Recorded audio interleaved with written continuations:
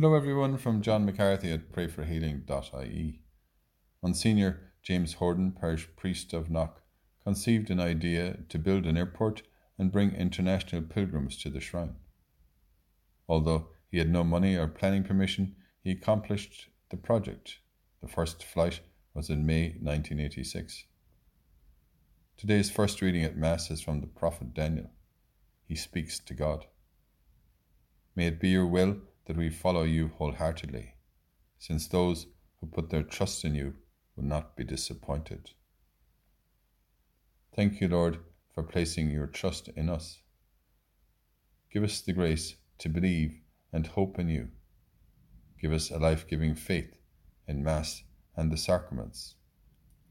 Like the prophet Daniel, we try to follow you wholeheartedly, since those who put their trust in you will not be disappointed. Let us pray together and say for one another.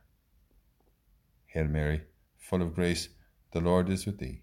Blessed art thou among women, and blessed is the fruit of thy womb, Jesus.